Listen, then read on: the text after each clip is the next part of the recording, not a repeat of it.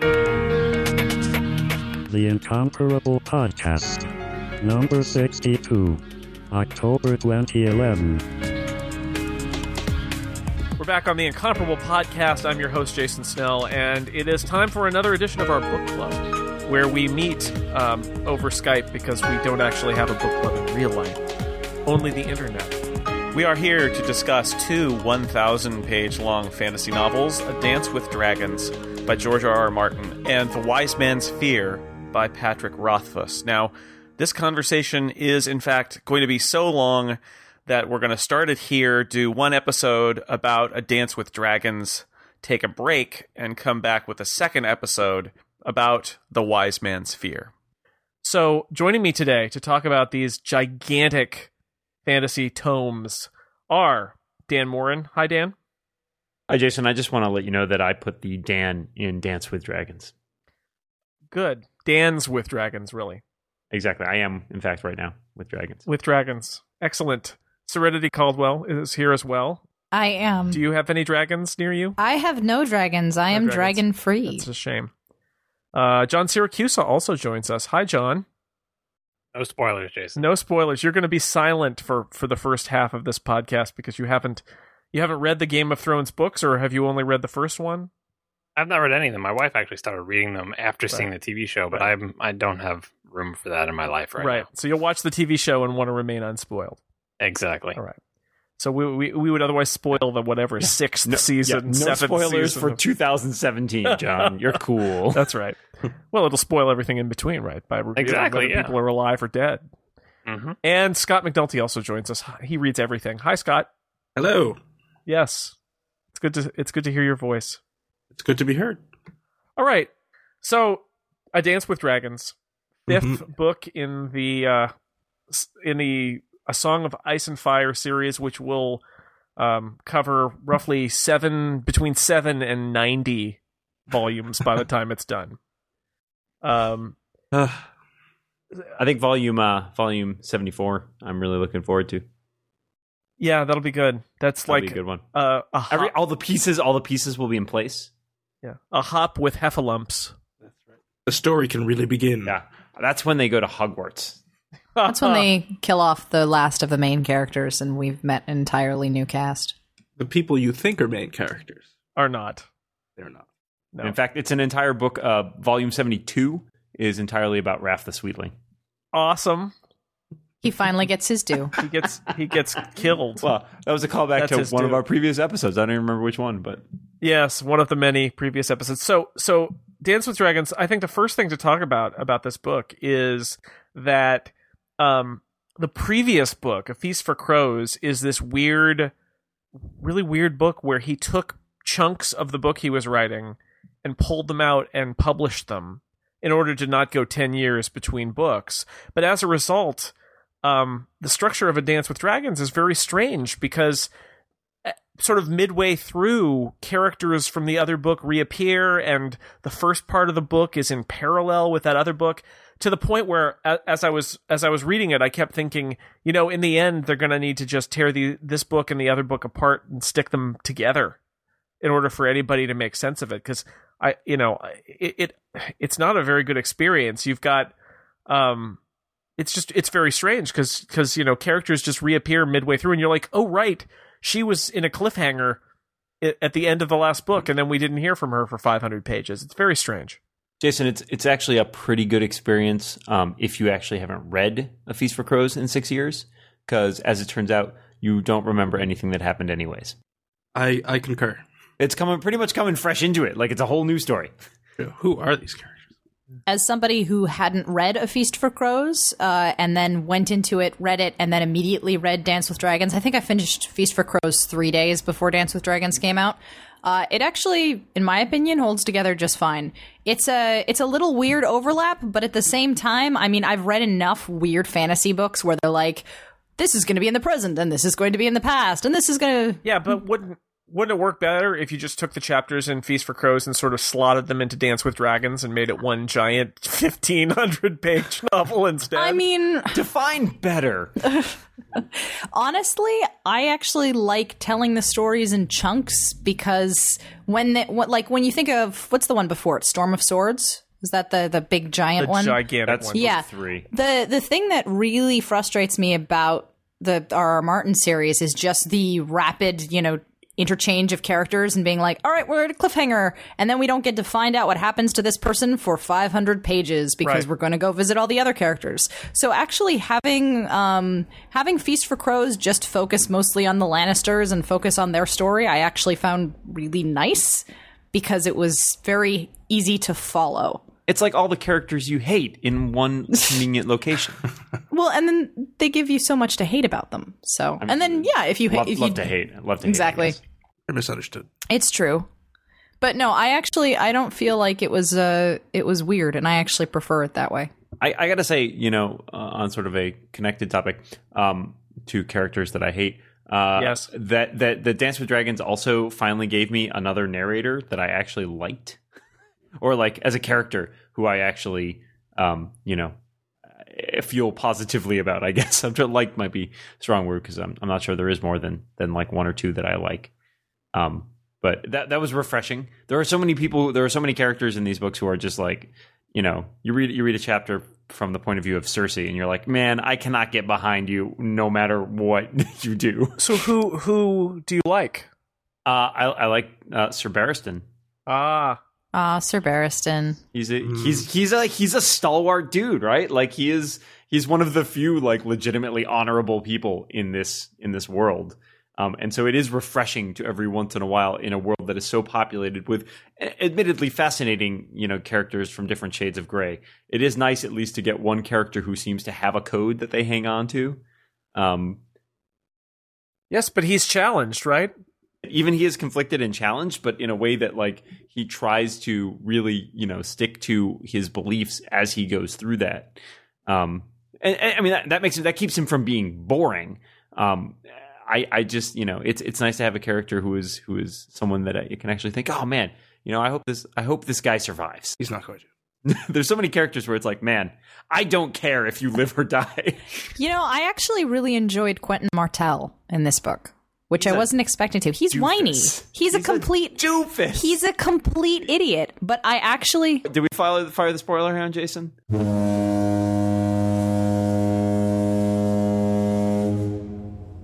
Yes. Okay, Yes. he got eaten by a freaking dragon. I know. But he meant well. No, you know what? I found his entire character arc hilarious, and the fact that he, I'm going to travel across the world to get a girl to marry me, a girl that I have never seen, a girl who may or may not exist. We're gonna just kill off random members of our party. It was just such an entertaining story to follow, and he was so naive. Right, but I guess part of me felt like in a book that's 1,000 pages, if you had cut out that entire subplot, would it have mattered? No. No, not even remotely. That kind of stops me in my tracks because I think there are a lot of really good stories and arcs in this book. And it boggles my mind that we spend our time on people like Quentin Martell who, I liked some of the characters and some of the like situations they drew with him, but I got to the end of it and thought, really? You brought this guy in just so you could have him put on, basically burned from head to toe? So that illustrates the destructive power of the dragons, right? I don't know if you need that illustration, but that's kind of his purpose is, he goes after her, he thinks he can control these dragons, and he can't because only one person really can, but can he? Who can she? We don't know. It just seems a long way to go to prove a point. In defense of Quentin Martell, I think this sets up a very nice thing for the other Targaryen. Because I feel like this is a prelude. He's gonna get murdered too. Come on. Oh, of course he's going to get murdered, but I think it's an interesting pre-parallel. And I mean, it also you might as well call him Prince Red Herring. Prince MacGuffin. You know what? It kept the early Daenerys stuff from being flat out boring. So the first third of this book, I almost walked away and didn't pick it back up. And it was very, very lucky that it got interesting about, I don't know how many Kindle pages in, but it was at least a third of the way through the book where the story finally picked up and was finally something that I felt like I could dig into. And you didn't like her story because there was too much kind of municipal wrangling? Well, the municipal wrangling is fine, as somebody who, watched all the seasons of The West Wing and loved it. But they made it very dull. Well, it was back and forth and back and forth. Reopen the fighting pits. No, I'm not going to reopen the fighting pits. No, seriously, reopen the fighting pits. No, I'm not going to do it. Like, it was like 50 pages of that. No, don't forget but what about my roguish secret lover that appears out of nowhere? He's back and I love him, but I can't love him. But I do love him, but I can't love him. Reopen the fighting pits. Is he really mentioned? I must pay the rent, but I can't pay the rent. Is he really mentioned in earlier books? I mean, I know he exists, but who knows? He's mentioned several times. Yes, but is he mentioned as like her lusty love? Her paramour. Yeah, she's got like a crush on him, or in the earlier book, I think. And then it's not. They don't actually consummate it until this book. But he's clearly he's clearly got like some swagger behind him. He's trying to sort of seduce her. He's but swarthy. He's swarthy and swashbuckly and all that. I was going to complain about the Dornish men and also the Ironborn. That I felt like one of my big complaints about the previous book is that we get introduced to all of these people in Dorne who are like this. They're like the sisters, the snakes or whatever. Michael Dorne. He's awesome. He is great. I love him. Yeah, it would have been better with him. if the Dorne had been Worf and Klingons, there is no honor in slaying a dragon. That would have been great. Death to the opposition. I feel like we're how many thousands of pages into this series now, and suddenly he's opened these whole sections of storyline that are characters we've never met before who are just sort of like conniving, and yet it also feels like they're doomed to failure, like Quentin Martell. I don't know. That's actually one of my frustrations about this book and the previous book is that there are just big chunks that I feel like if I had invested in that storyline since the beginning of the series, I might feel different about it. But having them be added, it's a little bit like when they added characters to Lost, and everybody's like, "Oh, great, sure, more characters with mysteries." Just what we I think want. they deliberately added. I mean, the Dorne is mentioned earlier on, but I think he added them specifically as sort of a counterweight. Because the idea being, and I agree, it seems sort of backfilly in some ways to make these guys like, so powerful that their allegiance will actually make a difference, right, in this war. I mean, that's the whole point, right? A lot of people are concerned, like, oh, if the Dornishmen ally with some other force or whatever, like, we could be in trouble. And so they're kind of supposed to be a big deal, but at the same time, it does seem kind of late for them to come into the picture and make a difference once we're 5 books and X thousand pages in. And during the whole, open the fighting pits, close the fighting pits thing, you need to have some kind of anchor to the main storyline of, the Westeros War and stuff. So you don't get lost in this whole thing of, there are people in masks killing other people and slavers don't like me and all this stuff. I see what they were trying to do with the Daenerys storyline, and they're trying to say, oh yes, ruling a city, not the easiest of work. But again, I feel like they proved that in Feast for Crows with Cersei's crazy downfall. And I'm not sure if the initial intention was to contrast, again, with you're saying, Jason, about merging the books, contrasting Cersei's crazy, crappy management of the government versus Daenerys's still not very successful, but maybe more tempered. Well, it's more idealistic, right? Yeah. Like that's the whole point. And she's set up to be another one of these characters that we're supposed to root for, I think, which it was weird because I felt like coming in, and I said this, I think, in the earlier podcast where we talked about Game of Thrones, I never really found myself sympathizing with her. I mean, I guess there was some sympathy in terms of like her situation being kind of crappy, but it's because the whole book is predicated on the idea that like her father, who was insane, was kicked out as king. It's like, yeah, I guess I don't see why you should be in charge then. I mean, and so I think we're supposed to feel more positive about her after she's tried really hard to run this city and like grow and become a real queen. I'm a real queen. I think that's where he was trying to go with that, but it does get bogged down in seemingly in minutia. Well, and she gets the chance to basically leave the city and go back to Westeros, which is what she wants to do, supposedly. And she says, no, I can't abandon my people. And you're like, no, just go. And go home. That would be far too interesting. I will stay here. Tell me more about the tax code. Yeah. Man in a pig mask. Yeah. Well, I mean, and plus we do have an intersection with the main-ish story, which is that she sort of crosses paths with Tyrion, right? Like unknowingly, but he does show up on this other continent. Well, he's down in the bottom of the fighting pits when the dragon attack happens. Yeah, exactly. And so and you kind of think these two characters again are set on this collision course, and then, as so often happens in this book, they totally miss each other, which was kind of annoying. Who knew that the dwarves and the pig and the dog at the wedding, at Joffrey's wedding, would end up becoming vitally important? Very important. Apparently, the pig is Chekhov's gun. There is that sad moment toward the end where Tyrion tells his friend, the other dwarf, he said basically, they've been eaten. There's no way they've survived. Sorry, dear. We have to go. We've joined up with the mercenaries now. Poor little tiny female dwarf. I felt so terribly bad for her. A lot of R.R. Martin's women get screwed around in this book, but I mean, they do a very good job painting her as kind of the paragon of innocence, and just watching it shatter away piece by terribly torn off piece is just a little heartbreaking, a little sad. Her brother was killed horribly, and all she's got is the pig and the dog, and even Tyrion won't love her. No, he won't. It's true. Mm-hmm. That might be the noblest thing that he does, though. Yeah, no, it's true. I think.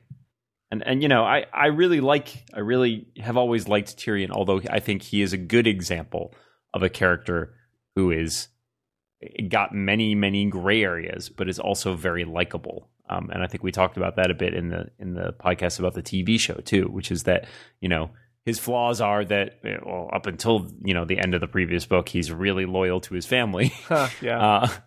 Right up until a certain point. Well, basically up until a point where he learns that was not reciprocated, right? Right. That he was not treated with the same loyalty that he was giving out all along. So, he shoots his dad with a crossbow. As you do. Yeah. Yeah. Like so I have a question about Tyrion's story in this book, and it's where do whores go? Oh no, wait. That's the question he asks. I was a little disappointed that his story was, and this goes back to a point I think Ren made, which is, you wait so long to get back to that character. And I feel as if George R. R. Martin is writing 7 novels or 8 novels about all the characters in these books, but you only get 1/7 of the novel each time, interleaved with all the other novels. I don't know. So I was a little disappointed in Tyrion's story arc where he spends a lot of time traveling, right? Yeah. And not really doing anything. Brushes with grayscale. Well, but right. I mean, but the grayscale is a far more interesting victim elsewhere, right? And so, it does. I mean, I think the question for me is Tyrion. Like, if you look at the arc and about what he did in this book, right? He traveled around a lot. He introduced us to a lot of other characters, but there's very little action that he undertakes, right? And that's disappointing after, especially having such a major action in the last book, right? We have that culminating point at the end of Feast for Crows, and Dance with Dragons is largely introspective, right? He spends a lot of his time thinking about things and not actually doing much. Again, I feel this is one of R.R. Martin's weaknesses, is that he tries. I mean, I understand that you need to have character arcs in a long series, and having the introspective moments, and having Daenerys showing that she can rule things, and having Cersei's fall from grace. These are all important things, but I don't necessarily know if he can craft them properly. Like, I feel like we could have very easily figured out that, yes, Tyrion was feeling guilt and was feeling problems and wants nothing more than to find Tasha, but he has to, embark on this side journey as part of, his penance for fleeing Westeros. But I feel like that could have been wrapped up by a different writer in like 2 chapters. Even, I mean, Tyrion gets 6 or 7 chapters in this book? Beginning, middle, end. Like beginning, middle, end. It's not that, yes. There's a very definite structure that you can do here, but it feels like a lot of middle here. Yes, it very much does. Well, it's all middle for Tyrion in this book. It's all middle for a lot of characters. This whole book is all middle, really. Yeah, a lot of it is. I mean, granted, there are, having been critical, I think there are things I really enjoyed. None. No, you didn't enjoy Scott's right. I didn't enjoy anything about this book. I mean, all right. Well, okay. John's storyline. John is one of the other most sympathetic characters. See, the problem with John's storyline, as much as, I guess maybe my point of view is tempered by looking back and thinking about where that storyline ends. You will be betrayed. Oh, yeah, whatever. Your sister will appear. Well, she's not my sister, really. Well, it's similar. But you will be betrayed. You know what I meant. Well, I mean, I thought I really actually kind of I liked his dilemma, right, with trying to figure out should I bring the wildlings over? And he's like, all right, I'm going to do this, and like everybody else was like, you're nuts. Crazy. It's a decision that from John's perspective and seeing it through John's perspective, you're like, this actually kind of makes sense, right? This seems like an unpopular decision, but one that needs to be made. And there is a good argument that at least these people are human, even if they don't always, see eye to eye with us. They're not creepy dead things, stalking us. But at the same time, there's a lot of wrangling. There's a lot of back and forth with him. I think that storyline mirrors Daenerys' storyline as well, right? Because they're both struggling with power. Struggling with power and, doing kind of administrative things and coming to grips with decisions and then getting betrayed. And everyone's like, oh, what's going on? Oh, well, so inevitably that, 4 books down the road, they can get married. Right. And be the heroes of Westeros. Kill everybody else. Skip eventually. To the end. Right, because he's the actual heir of the Targaryens, and his mother is Ned's sister, and his father is the Prince Targaryen, who starts off the whole war that leads to the deposing the king and everything. Right? Are we still going with that theory? I am. I agree. That's a plausible theory. We get new information about John's mother though in this book, don't we? I feel like there's that entire story about John's mother. Is there? I don't remember. I think so. I don't know. All I remember when I think of John's mother, all I remember is the first episode of the TV show with Sean being like, "No, we'll totally talk about your mother next time." I'll tell you when I come back. Yeah. No, so that's all I ever think about. So let's talk about Jon Snow's end, because he's stabbed in the end. Cliffhanger. By all his friends. So he's stabbed in the back. By all his friends. So here's my problem with it. My problem with it is the same problem I had with the Cersei cliffhanger in the last book, which is in Game of Thrones, they chop off Ned's head and he's dead. And that's toward the end of the book, and you're like, how are they going to get out of this one? Oh, geez, he's dead. But the Cersei thing, and especially with Jon, I feel like there's so much run up to it, and then it's like it's a cliffhanger, Jon. And there's no way. I mean, either he's not dead, or he's going to transfer his spirit into some other person, or whatever. But so it feels so artificial that it leads to this point, and it feels so false that we're being given a cliffhanger that we know is not going to be paid off. Whereas with Ned, it was very clear that he was dead and not coming back. So I felt like that was really unnecessary. That if that's what you're building up to, is this shocking moment that you're not going to really be able to pay off. I would really love. I was thinking about this while you were saying that. Is that I really would love this to end up being the story of all the middlemen who keep everything running, and like they're quite unsung victories. I'm thinking again of one of my other favorite characters, Davos Seaworth. Onion Knight. Who gets some time in this book. I love who was killed off screen in the previous book, and only now do we discover he wasn't killed. It's all part of a plan. Oh, you knew he wasn't killed off in the last book. Yeah, but I it was like no, but there was every possibility given again, like what we've seen, like it could happen. He's not that central of a character. He's a very likable character, but he's not like a central character. And I don't know. I like the idea of all the middlemen being like, yeah, hey, we're not the big guys in decision making, big guys in power making all the decisions. We just kind of schlep from place to place. But in the end, we're probably the most important people here. And I also thought, I don't know, what did you guys think? I want to ask you, what did you think of the Theon storyline? Oh my God. Creepy. I never thought I would feel any sort of pity for Theon Greyjoy. But boy, did I pity that poor bastard. That it was interesting. I mean, it was brutal and disturbing. See, now that was a great story, though. If you take it was fascinating. I think that was the best part of the book. We talked about middles. Theon's story came to an end, right? He betrayed he betrayed the Starks and all of that, and his story came to an end. And then with this story, we get a complete story arc from Theon, where he starts at the lowest of the low points, and by the end is calling himself by his own name again, and has taken the women and basically jumped out of the castle to run away to the king. I mean, he's tried to atone, right? He's actually tried to redeem himself. Yeah. After he's broken and battered, and that's an arc, teeth right? are all knocked out. Yeah, like that. That's he starts in one place and ends up in another. Yeah, so in this book full of middles, I really loved that the Theon story was an actual story with progression and consequences, and I think maybe that was the best part of the book. I'm trying to think of any others. We got a couple chapters here and there for some people who were in Feast for Crows. Did we get like one Jaime chapter, maybe two?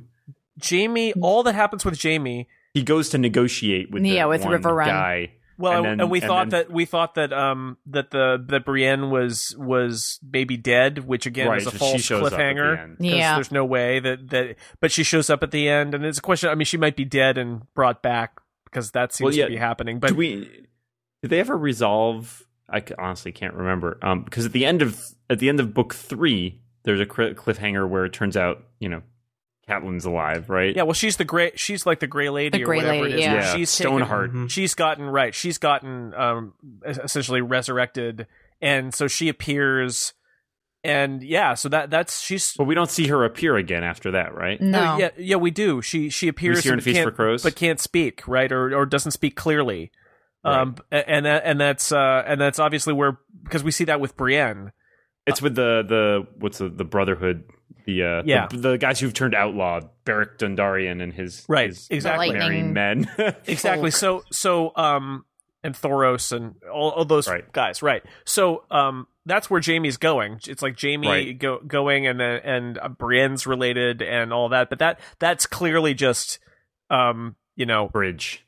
A chapter to keep it alive and not dealing with it right now. Whereas some of these other storylines, like I was going to bring up, Bran, who kind of vanished, is back, and he that's a bizarre story because he's like he and the people from the lowlands are led into the far north by a guy who is apparently essentially a dead guy or a White Walker or whatever he is. He's an animated corpse, but dressed good, as but functional. Ranger. Yeah. Dressed as a ranger, and arguably, I mean, my first thought was that it's his uncle. Yeah. Benjen. Yeah, Benjen, who's been disappeared since book 1, 2? Mm-hmm. Yeah, he's been the gone beginning for a while. of the first book. The very beginning. So that's weird, but that's not the weird part, because then there's a really cool scene where there's like the hillside and it's covered in snow, and they try to go up it, and it turns out they're like dead bodies everywhere in the snow, and they try to kill them, and they go into the cave, and then Bran and his friends get to meet with the tree people, who are the children. The children, which that was weird stuff. That was very creepy. And then they see the past through the trees, and they can kind of interact, but they can't really. But he can be crows. Well, and the present too, right? Because he interacts with Theon at one point in the Godswood. He actually sees that, and I think. Is it with Cersei too? I mean, there are several points in the book where people are by trees, and it's like it is as if the tree is looking at me. And it's like that's because it is. It's Bran. It's inside the tree. Jump in the tree. Bran's whole storyline here actually reminds me of something that happens in Wise Men's Fear, which I'll save for the Wise Men's Fear section of the podcast. But they're parallels. The trees are the security cameras of Westeros. Well, and then we have a couple chapters from Asha Greyjoy's. The Greyjoys in general. Oh, the Greyjoys. I don't understand. She's kind of an interesting character. I like her as a character. I think this book, unfortunately, didn't give her a lot to do. Yeah. I liked her as a character before she got her own point of view. I liked her when we initially met her through... Too much. Yeah. I had no idea who she was. Yeah, because it was that uninteresting thing in the last book where there's going to be a Kingsmoot and we're going to pick a guy, and she says, "I'll be the king," and they say, "No, you're a girl, you can't be the king," and "Why you? I'll get you," and then they send her off, and I mean, so it took me a while to remember who she was, because that wasn't that interesting. The Ironborn and the Dornish do not interest me. Only Michael Dorn. The Dornish makes sense to me because they at least have some power and they seem to be interweaved with the Targaryens to a great extent. I mean, Right. But Yeah. I have no idea why the Ironborn are in this book. Like, there were, one or two chapters with Victorian or Victarian or whatever. Yeah. All of the other Greyjoys, I have no idea. Well, he's trying to do the same thing as Martell, right? Yes. everybody, right? He's trying to go marry Daenerys. We could understand that. Martell and the missing Targaryen. Yeah. There you go. And We get a couple of chapters of Arya, who I do love. I love and Arya. Remains one of my favorite characters. But again, we had that kind of false cliffhanger Right. where it was like, "Ooh, she's blind." Oh, but it's Yes. just temporary. She's not. yeah. She'll get better. Yeah. I mean, she's trying to join an organization that's all about false facing. I mean, you kind of knew from the beginning. But no, I have no idea why the Greyjoys, with the exception, with one exception, I have no idea why the Greyjoys have been in this series from the start, because everything I read is just kind of like, okay, well, we already have X people competing for the throne. It would really suck if after 8,000 pages it turned out that the only reason we had to read about the Dornish people and the Greyjoys is because in the end, they're needed for some plot complication, and therefore we've spent 1,000 pages on them. Because Getting to know them. That would be There's too some bad. kind of arcane Westeros law that says when there are 2 or 3 kings competing, only a Dornishman at the ceremony can decide. That's right. On Tuesday. That's and Daenerys, having learned all her lawyerly stuff running that city, will be all over that. Oh, loophole! Point of Your order. Honor, I object. It all turns into a courtroom Law drama. and Order Westeros. Yeah.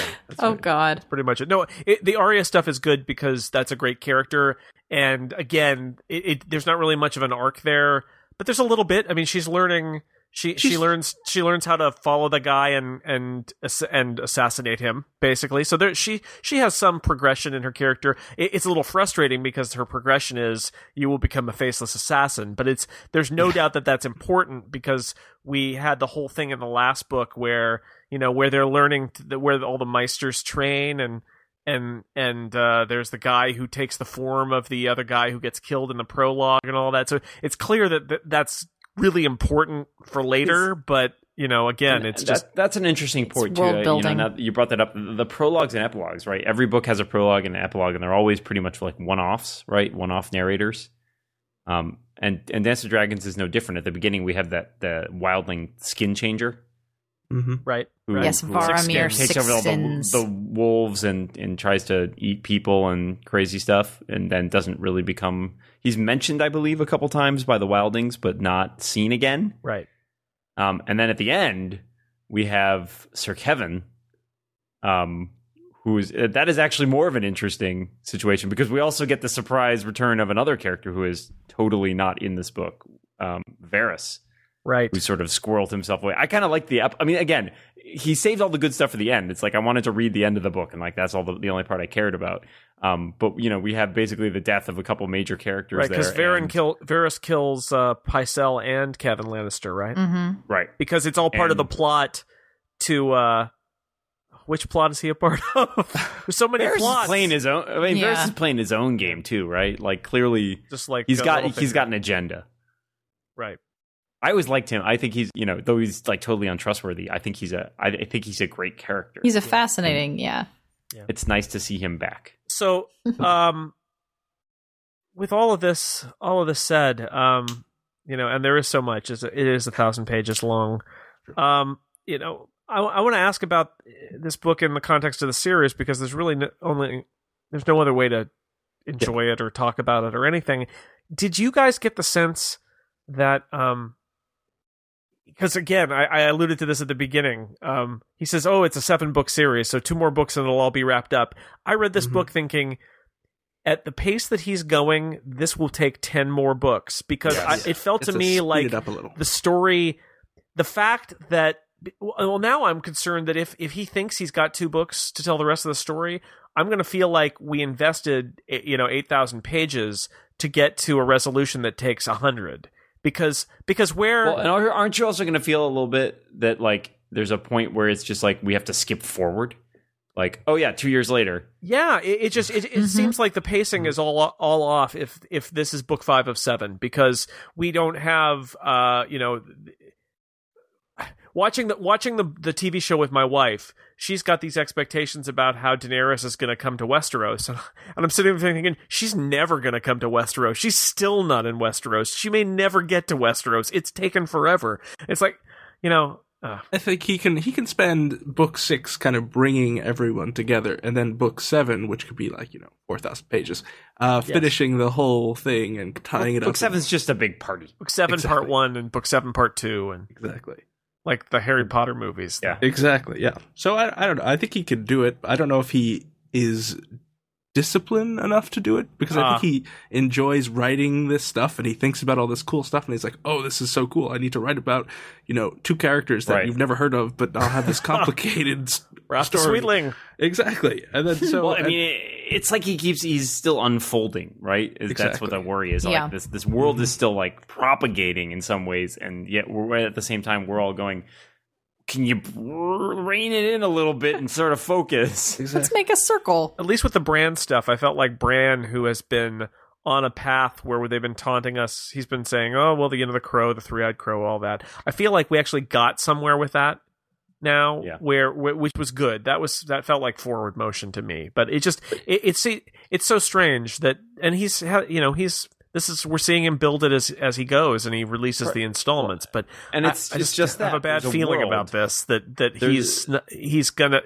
It's not 2 books worth of story that are left to be resolved. There's a great world, but the plot has started to take a back seat to the world building. Well, and some of the best characters, right? Like Catelyn. To your point, they kill Catelyn, and it's shocking. And then he makes the point of saying, "Baha, but she's not dead, or she's been resurrected in some way." And then essentially 2 books go by where she's in 1 chapter, right? And so what was the point? She's just lurking in the background. All will become clear. Well, you'll find out 3 books from now. Exactly. Yeah, you've got these key characters in Jaime, and this Jaime's such. But they can't all be important at the end, right? Like that's yes, they can. You never know. Jaime and Brienne are really interesting, important characters. They're basically not in this either. And I mean, I just feel some frustration in that. Like, you've got these really good characters where we're basically not seeing them, and instead you're introducing me to these new characters, like these Ironborn characters and the Dornish characters who are conspiring, and they're just not that interesting. And so that's a frustration. And I appreciate authors trying to frustrate their readers a little bit in order to tell a good story. But when you move main characters off the board for a decade, that's kind of tough. And I feel like he might feel as though his readers will feel ripped off if the book is 400 pages long, which I don't think necessarily would be a bad thing. I don't think all of these books need to be 1,000-page long. He can tell the story. He can stick to the main characters, progress it along. I'd be fine with that. If it was 400 good pages, as opposed to 1,000, overall mostly mediocre pages with some good pages here and some bad pages there, I think we'd all be like, yeah, that's still pretty sweet. I just don't think I don't think that's the series he's writing. And I don't think so either. I think if he gave you 400 pages, it would be 400 pages of the same stuff. So you might as well get 1,000 out of it, because that's the pace. That's what it's going to be. It's just he's gonna make it up in volume. Yeah, he just that's the way he's writing it. So, slowly but surely. I mean, he's selling these books at a loss. On the plus side, apparently he has stated publicly that there are no more new POV characters being introduced after this book, and it all is whatever. Until the freighter comes to the island and a helicopter drops a few new characters off. Oh my God, Jason! You've just spoiled the ending of this series. It's an island that moves. So in the end, 1,000 pages of your time invested in this. What do you think? What's the verdict about Dance with Dragons? I'll say I enjoyed it, but having now talked about it and realized all the issues I had with it, I'm not really in any hurry to go back and I thought about rereading this series before because I couldn't remember most of what had happened. And I thought about that, and I thought about it a little more, and then I said, you know what? No, I don't. There's not enough time. I just don't care enough. And I think as each book goes on, I think it's unlikely I will ever reread these books. I just kind of want it to be done. I mean, I want it to be done and done well, but I also just kind of want it to be over at this point. Yeah, as somebody who, I'd read the first 2 books way back when, and then reread the entire series this year, and it took me something like 4 or 5 months to finish all of these, including Dance with Dragons. And, they're good stories.